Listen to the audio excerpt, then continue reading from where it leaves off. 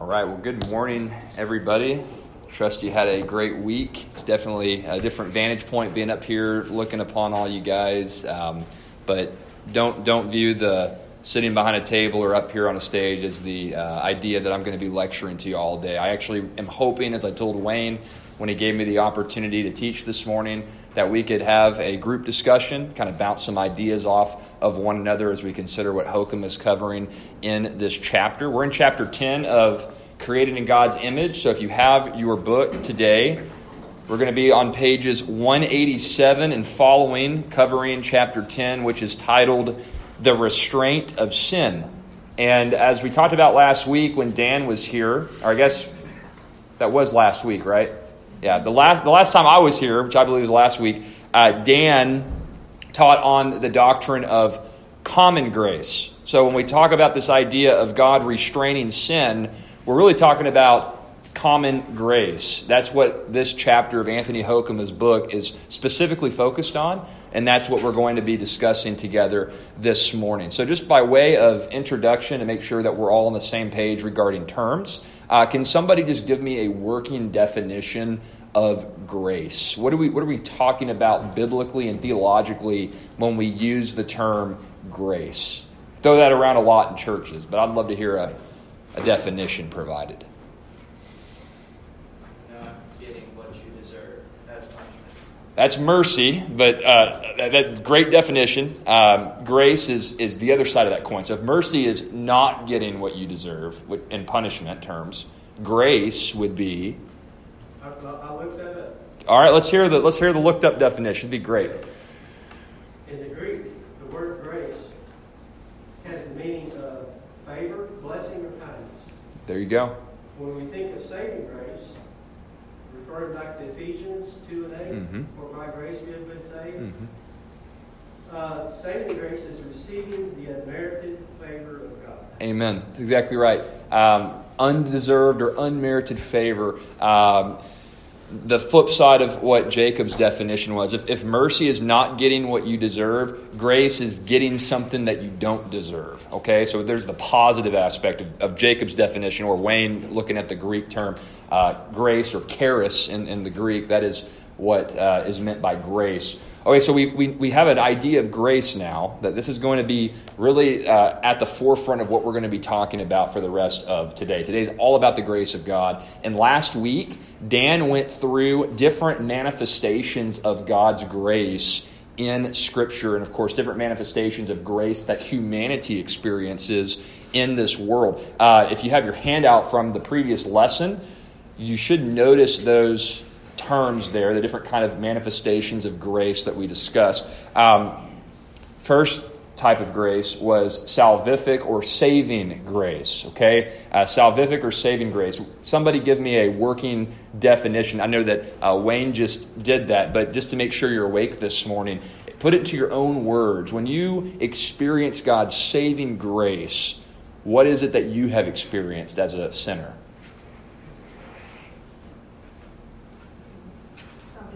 When you experience salvation, what is God giving to you? Forgiveness, right? He's giving you forgiveness of your sins. That's undeserved. And then what does that mean for eternity? What do we get for eternity as a result of that forgiveness?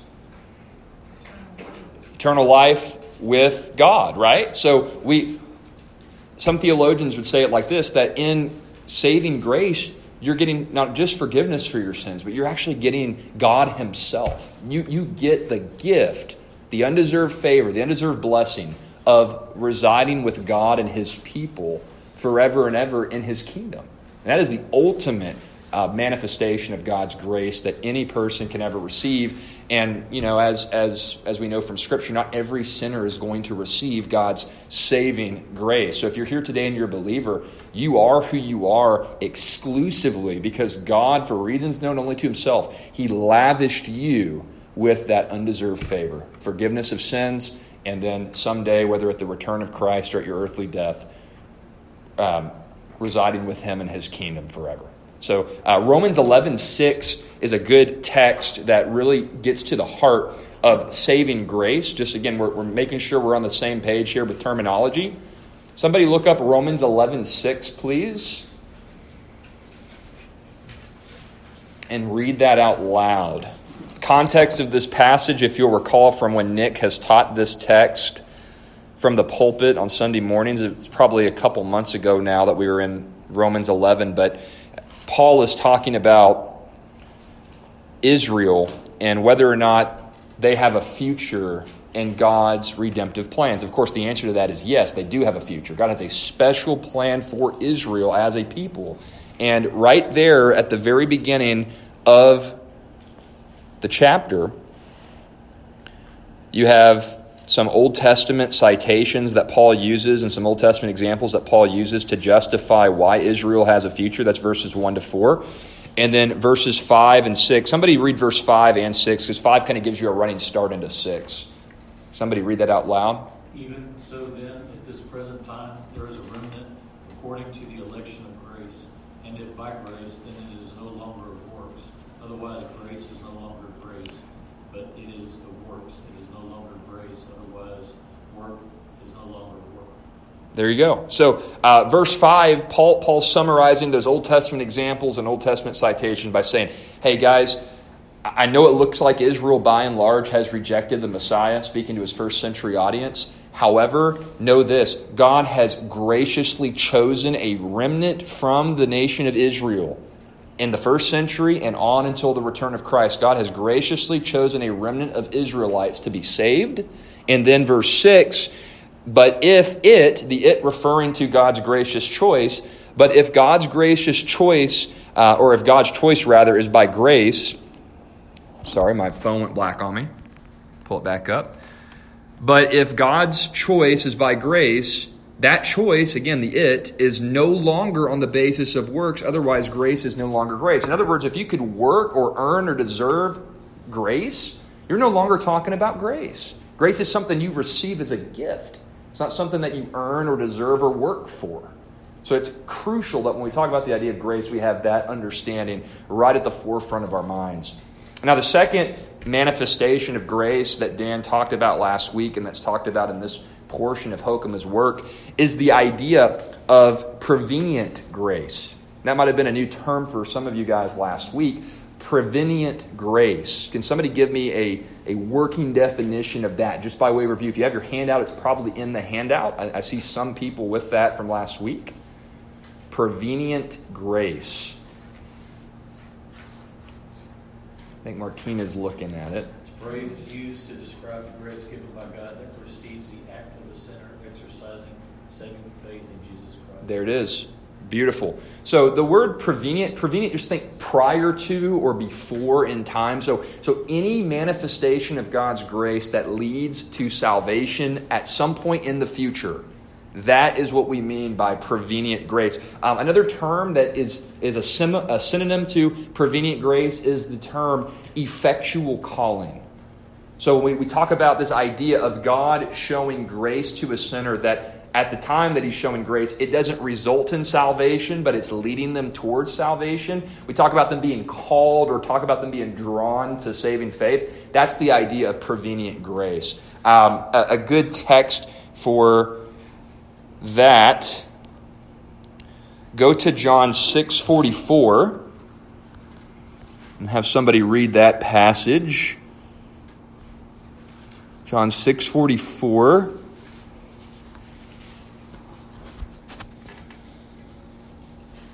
Another synonym for prevenient grace that we could also say is irresistible grace. Okay, we're talking about, and these are all synonyms, but we're talking about the idea of God effectually drawing a sinner to salvation over a period of time.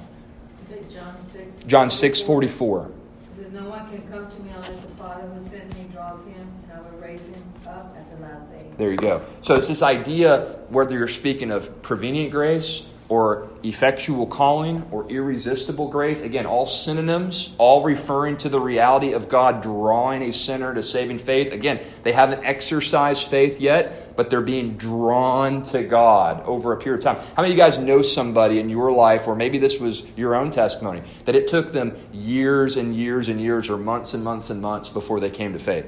But you could see something was working in their mind as they were considering the gospel.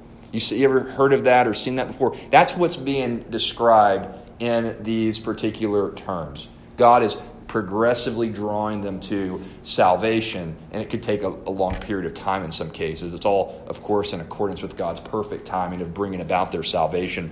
And the last manifestation of grace under those headings by way of review: saving grace, prevenient grace, irresistible grace, or effectual calling. The last one that Dan mentioned last week was common grace.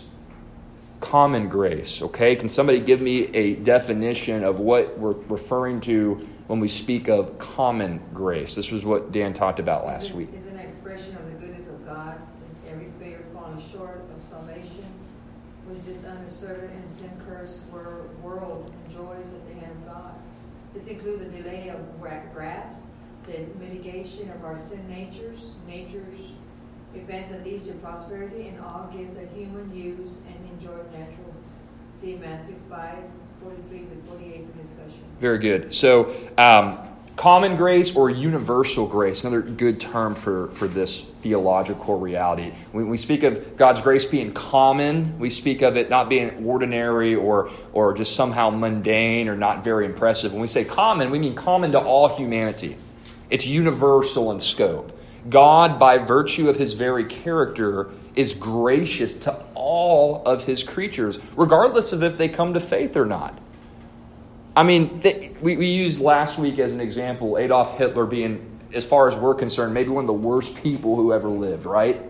Adolf Hitler received God's common grace again and again and again. Anytime he enjoyed a delicious meal, anytime he saw a movie or a play that was stimulating and enjoyable, anytime he saw a beautiful sunset, he enjoyed the grace of being married. Those are some manifestations of grace from God in a fallen world that even somebody as wicked as Adolf Hitler could enjoy. So it's this idea that God, by virtue of his very character, he's gracious to all of his creatures.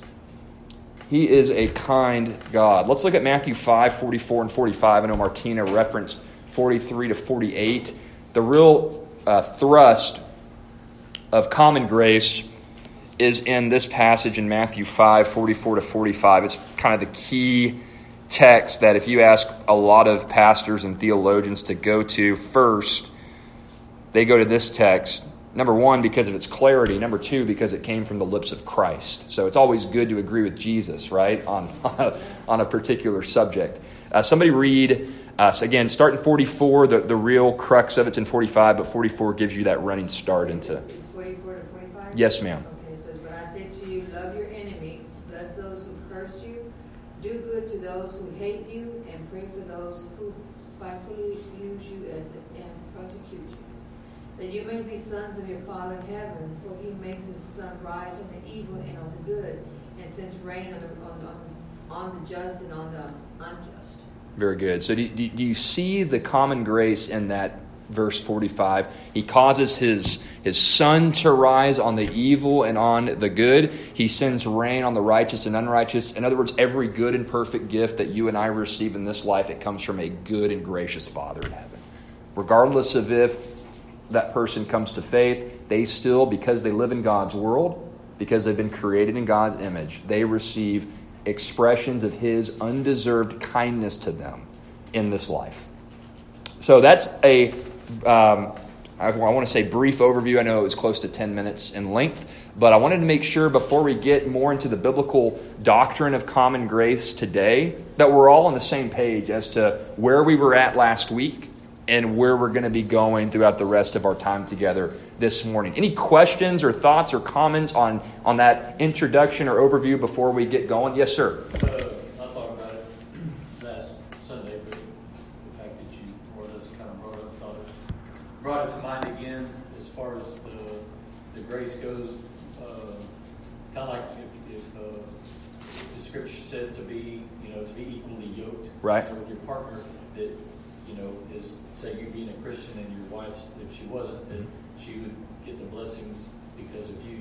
But Great. That's why to be equally yoked, if you should be equally yoked, but yes, sir, that same blessing falls into what you're saying. No, and that's a perfect example of common grace, because like an unbeliever being married to a believer, like it's common grace in the sense they get to enjoy the blessing of marriage, but then also they get a unique picture of what it looks like to see a Christian day in and day out on a frequent basis. This is what it looks like to be a follower of Jesus Christ. And oftentimes God can use that to save the unbelieving spouse.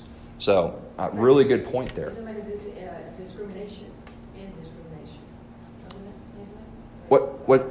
Oh, so God's grace is common grace is indiscriminate. Yes, that's what. Yes, exactly. That's what a good term for describing. Like believers, unbelievers. Exactly. Earth, yes, that's right. Yeah, indiscriminately to all humanity, God shows common grace. It's a good way of putting it. All right. Well, let's look now. I want to just go to Hoekema really quickly. I want to read a couple of paragraphs. This is going to summarize how we got to even discussing the doctrine of common grace. I know we've covered a lot of ground over the past several months. So I want to give you Hoekema's synopsis. And then we're going to look at some biblical passages that show God's common grace in the Old and the New Testament, okay? So let me read. If you got your book, this is page 187 and 188, Creating God's Image, Anthony Hoekema, Restraint of Sin. So he summarizes where we've been in this way. We have already discussed the devastating effects of the fall on man's behavior. First, we saw that the fall perverted the image of God in which man was created, with the result that the human person now functions sinfully in his relation to God, to others, and to nature. I further described, Hoekema writes, the universality of sin, and I went on to show that the condition of human beings after the fall, apart from God's redemptive grace, is one of pervasive or all-encompassing depravity and spiritual inability. If these descriptions are true, it would seem that life on earth today ought to be virtually impossible. Because of the fall, every human being is basically self-centered and unloving, hating God, hating others, and exploiting nature. If this is so, it would appear that we have today nothing better than a hell on earth. So Hoekema is saying in that excerpt, he's saying, because of the drastic effects of sin in the heart of man, because of man's absolute wickedness as a sinner, this world should be literally hell on earth. That's his terminology. He's saying man is so wicked by virtue of rebellion against his Creator that if left to himself, he would render this world uninhabitable. He would destroy all relationships, whether it be through murder or treachery. They would pollute the earth. It would literally be an unlivable world because of the fall. And then Hoekema notes that, okay, wait a second. If we hold to this radical view of man's depravity, if we hold to this deep understanding of the effects of sin in this world, listen to what he concludes. So he writes that, and then he says, that brings up a problem. Page 188. He says, we have a problem if we really regard man as this wicked. If we really believe that this world would be so uninhabitable because of the fall. And here's the problem, he says. Here's why it's a problem. He says, as we live on this earth, we do not seem to experience consistently the kind of human badness and depravity sketched above. Many of us do have good neighbors. We find that most of the time we can trust people with whom we have business dealings. Often we run into people, and they are not always Christians, who seem to be kind, helpful, and unselfish. How can we account for this? It's a big problem. If we're going to believe that man is absolutely corrupt and that this world would be absolutely uninhabitable as a result of the fall, how on earth does our experience seem to give us the exact opposite conclusion? Some of the best people you'll meet in this life are unbelievers.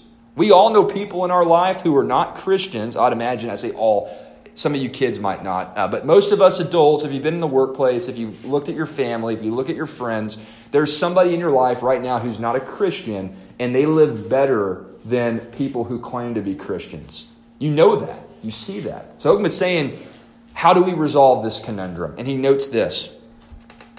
He notes that the way in which we deal with this conundrum is the doctrine of common grace. We're going to now look, first off, at additional biblical passages that Hoekema uses to deal with the doctrine of common grace, one of which is found in the Old Testament, some of which are also found in the New Testament. and then we're going to look at the specific way in which common grace brings about the restraint of sin. So first, we're going to further substantiate why common grace is biblical. And then we're going to look at some of the mechanics or some of the ways in which God is actively exercising common grace in this world to prevent the world from being what Hoekema is describing here. In other words, why does the world look like man's not that bad? It's not because man's really not that bad, Hoekema is going to argue, and that he's going to draw these conclusions from Scripture. He's saying the world's not that bad because humanity's not that bad. He's saying, oh no, humanity really is that bad. The world is what it is because God's gracious, because He's good, because He restrains sin. He prevents sinful man from carrying out the full extent of his depravity. So that's where we're heading now as we look at some examples here from Scripture for common grace. Page 194, the biblical basis for common grace. First text that Hoekema uses is in the book of Genesis. Genesis 20, verses 1 to 7, familiar text from the life of Abraham. You guys go ahead and pull up Genesis 20, verses 1 to 7. And if I can get a volunteer to read that passage, that would be wonderful, because we're going to discuss it after reading.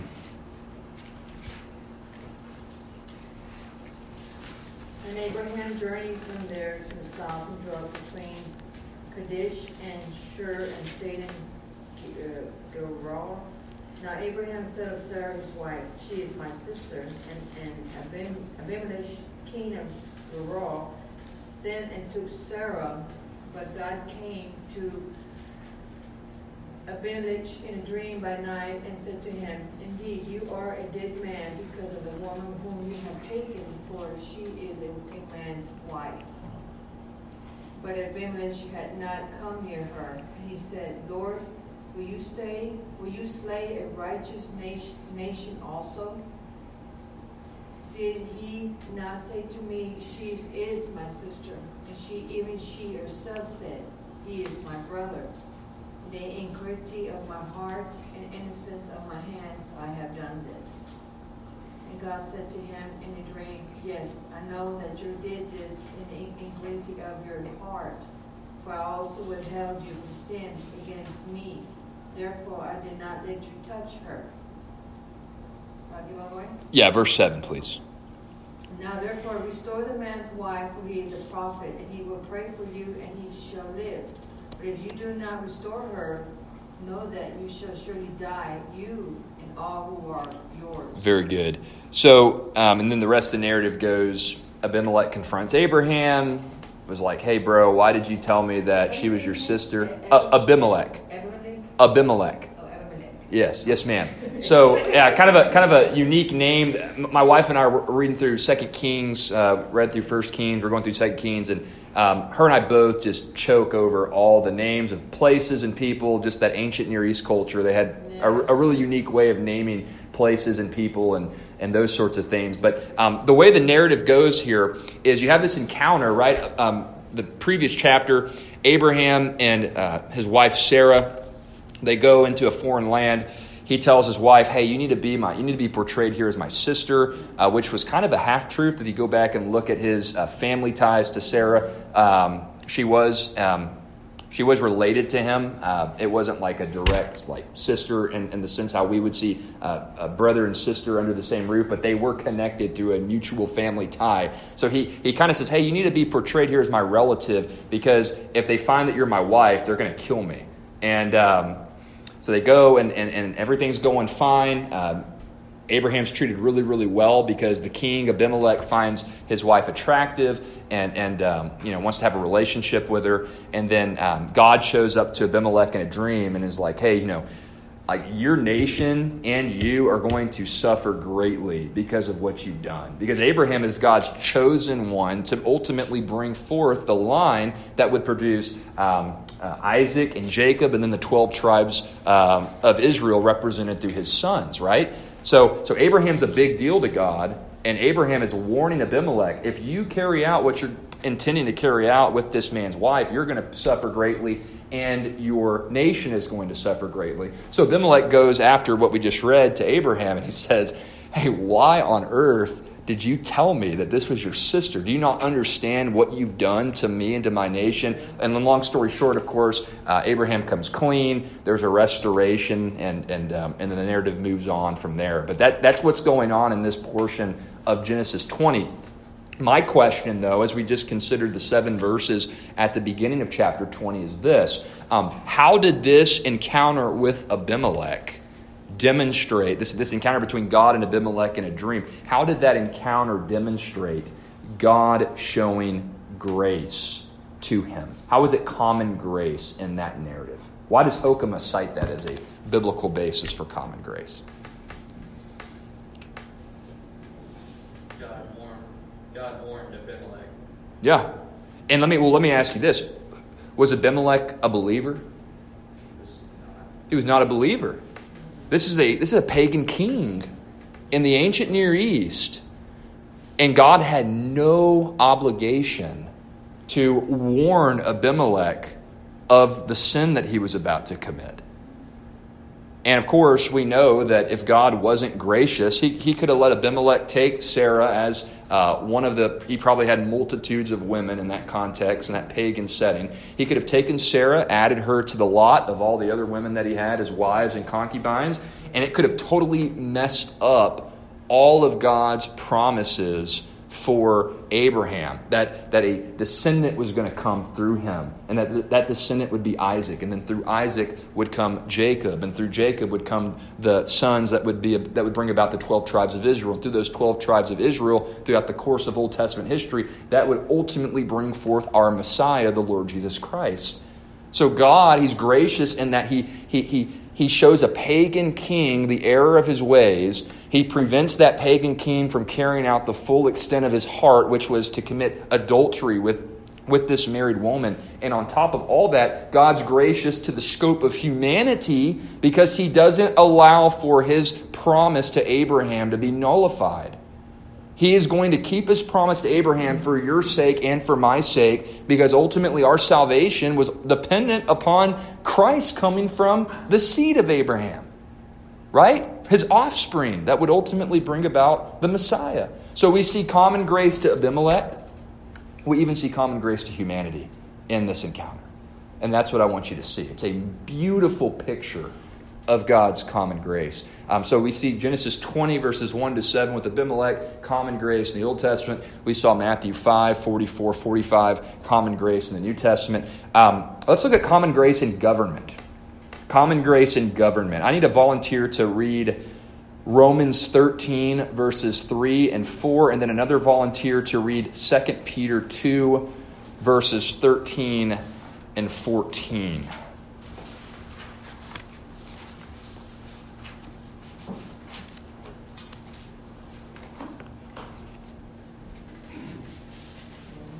So when someone's at Romans 13, 3 and 4, take that away for us.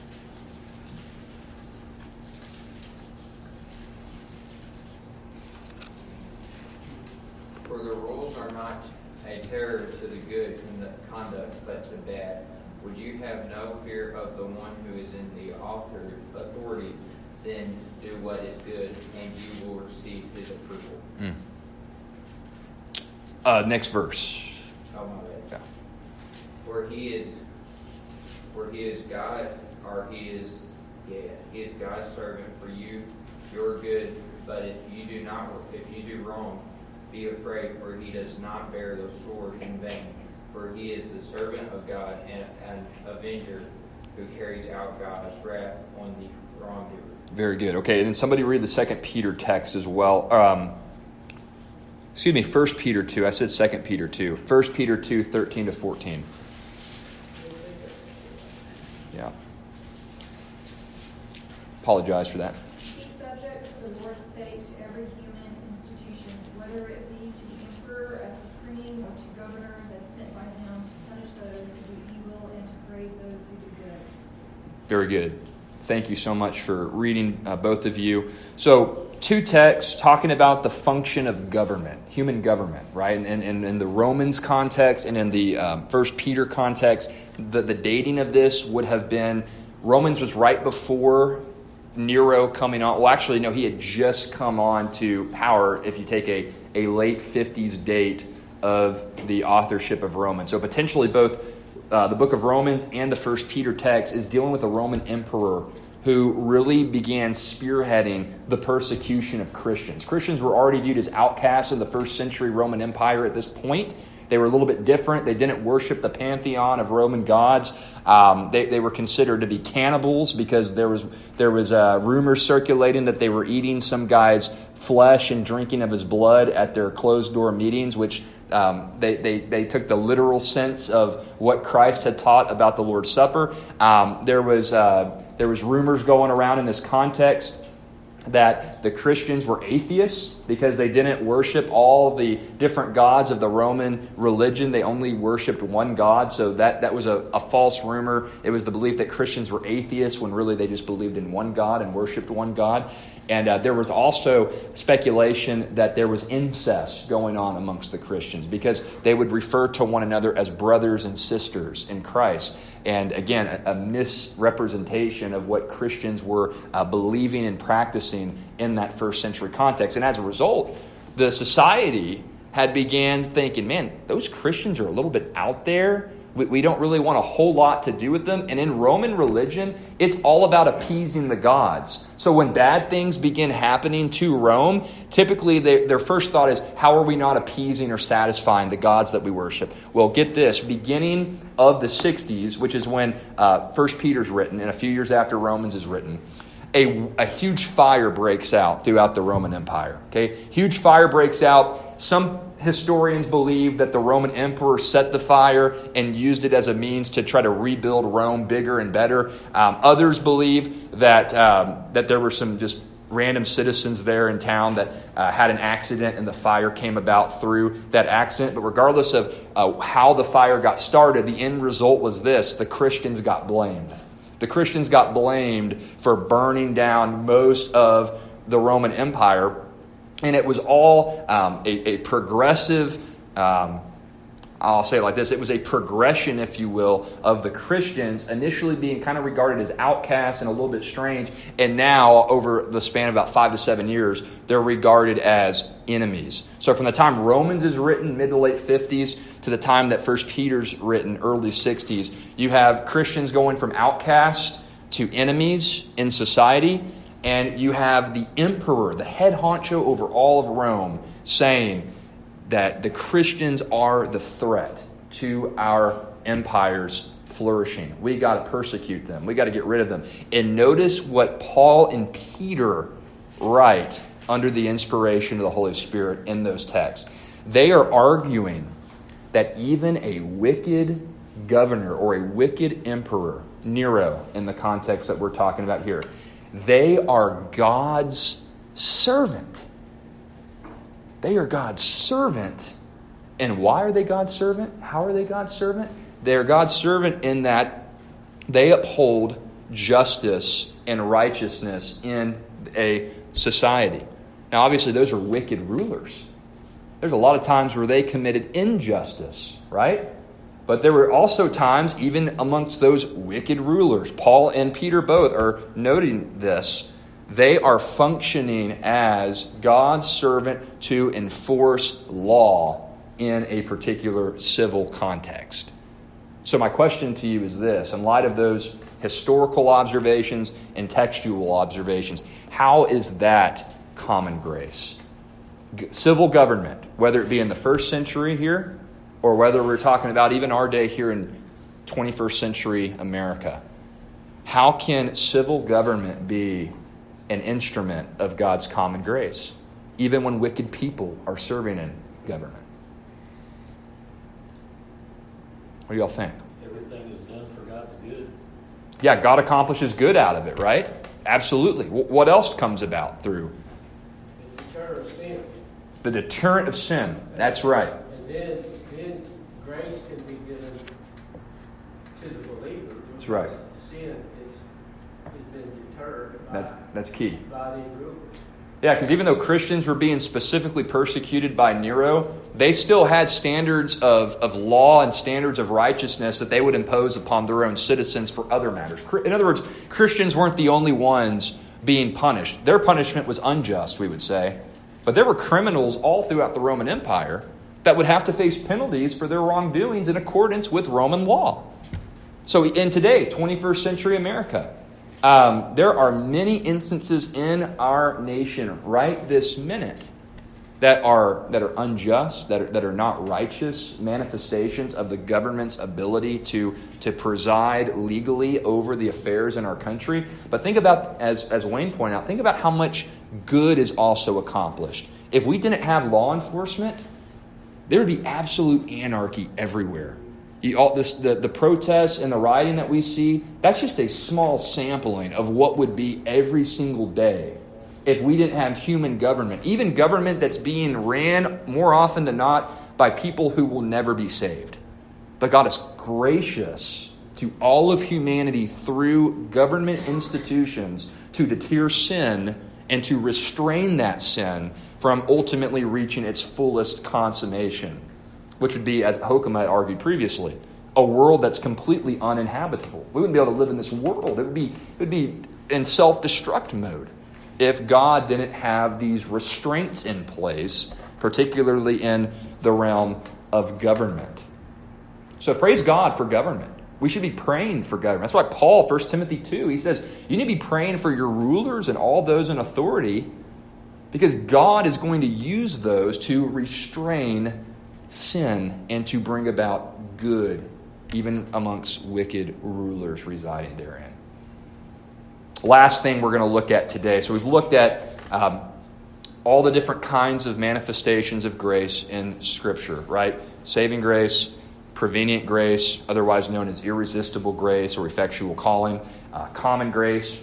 We've seen some texts from the Old Testament, well, one text from the Old Testament, Genesis 20, one text in the New Testament, Matthew 5, to show the biblical basis for common grace at the individual level. We've seen the biblical basis for common grace at more of the corporate or national level through human civil governments, right? The Romans 13 and 1 Peter 2 text. The last thing I want to talk about is really another perspective on the personal dimension of common grace. It's a very important dimension to it. Turn with me in your Bibles to Romans 2, verses 14 to 16.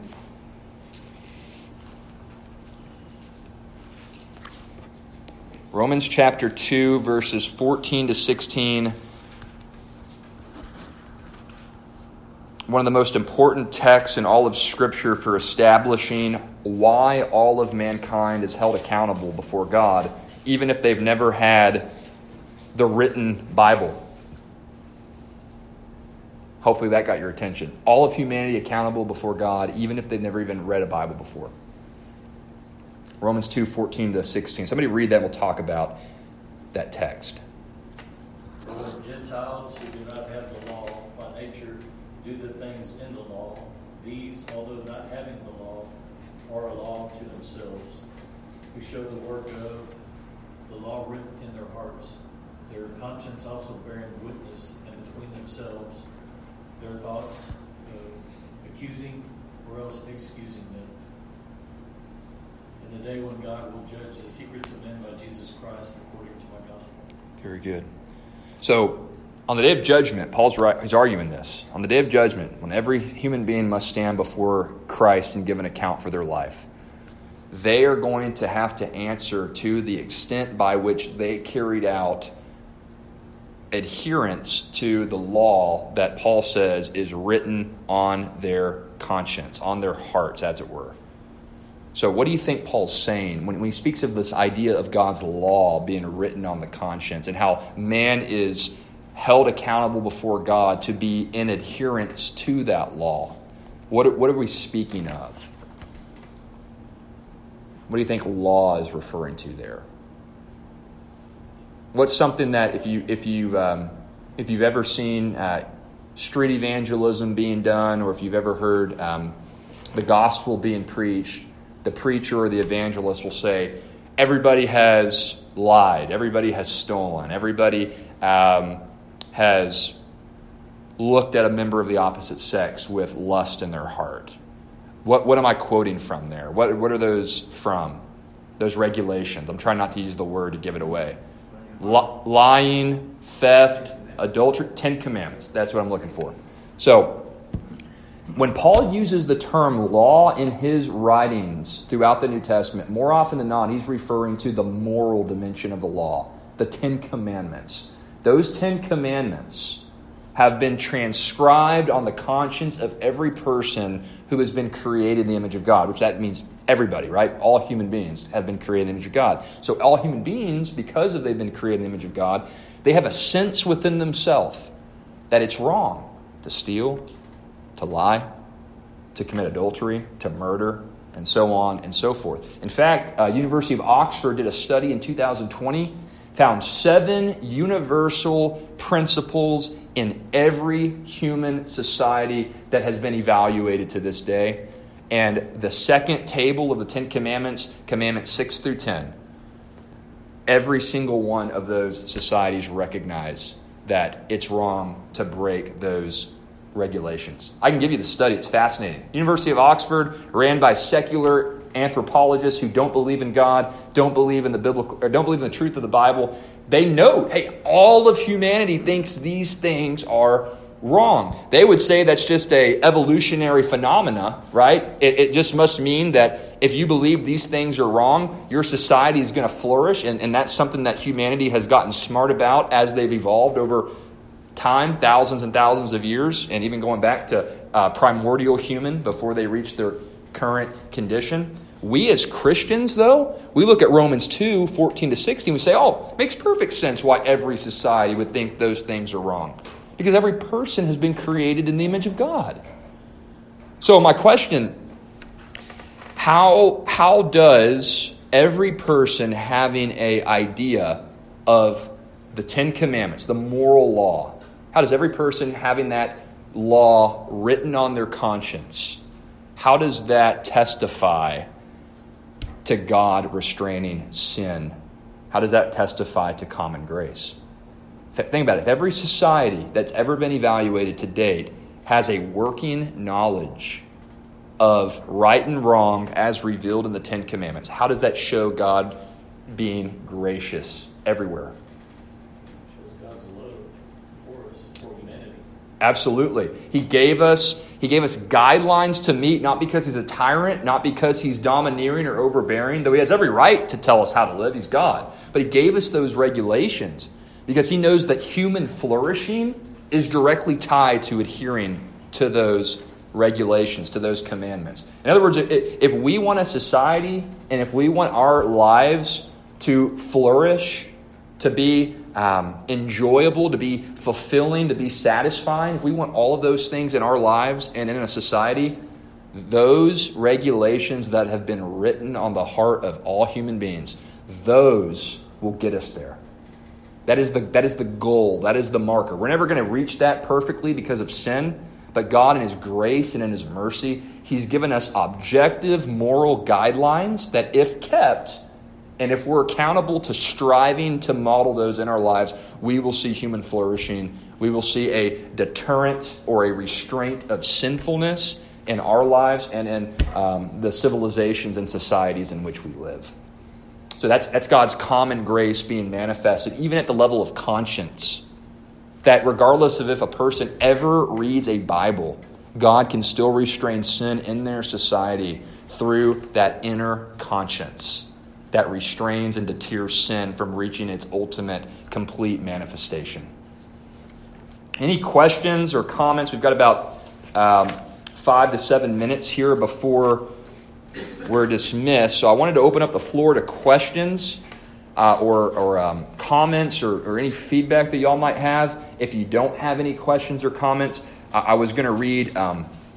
There's 3 points that Hoekema provides at the close of the chapter where he argues for the value or the benefit of believing common grace. I mean, obviously, if it's biblical, we should believe it as Christians. We're obligated to believe it as Christians if it's revealed as truth in God's Word. But Hoekema, he really gets to the meat and potatoes at the practical level as to why this doctrine is valuable. So First off, are there any questions or comments or feedback from any of y'all that y'all want to share before I just give y'all kind of 3 quick points from Hoekema to think about before we close?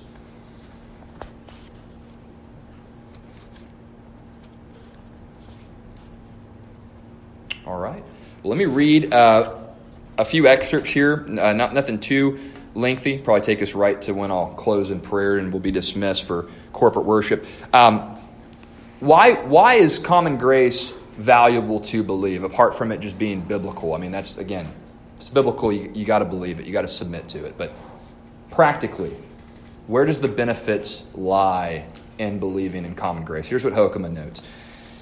He says, the doctrine of common grace underscores the destructive power of sin. When properly understood, it is not a denial of either the antithesis between a Christian and a non-Christian worldview or the pervasive depravity of fallen man. This doctrine does not intend to create a kind of neutral territory where art and science may be pursued without concern for Christian distinctiveness. On the contrary, the affirmation of common grace affirms the biblical doctrine of the depravity of man. So, number 1, believe this doctrine because it points you back to our sinfulness and our need for a Savior. Points us back to our sinfulness and our need for a Savior. In other words, it points you to Christ. That's value number 1 for Hoekema. Common grace points you to Jesus Christ. Second, the doctrine of common grace recognizes the gifts we see in unregenerate or unsaved human beings as a gift from God. This doctrine reminds us that we can appreciate the truths uttered by unregenerate men even while recognizing that they do not know the truth as it is in Christ. We may learn much from great works of literature written by unbelievers, even those who do not share our ultimate commitments. We may appreciate what has been produced by non-Christians in art, architecture, painting, music, science, and other disciplines because their gifts are from God.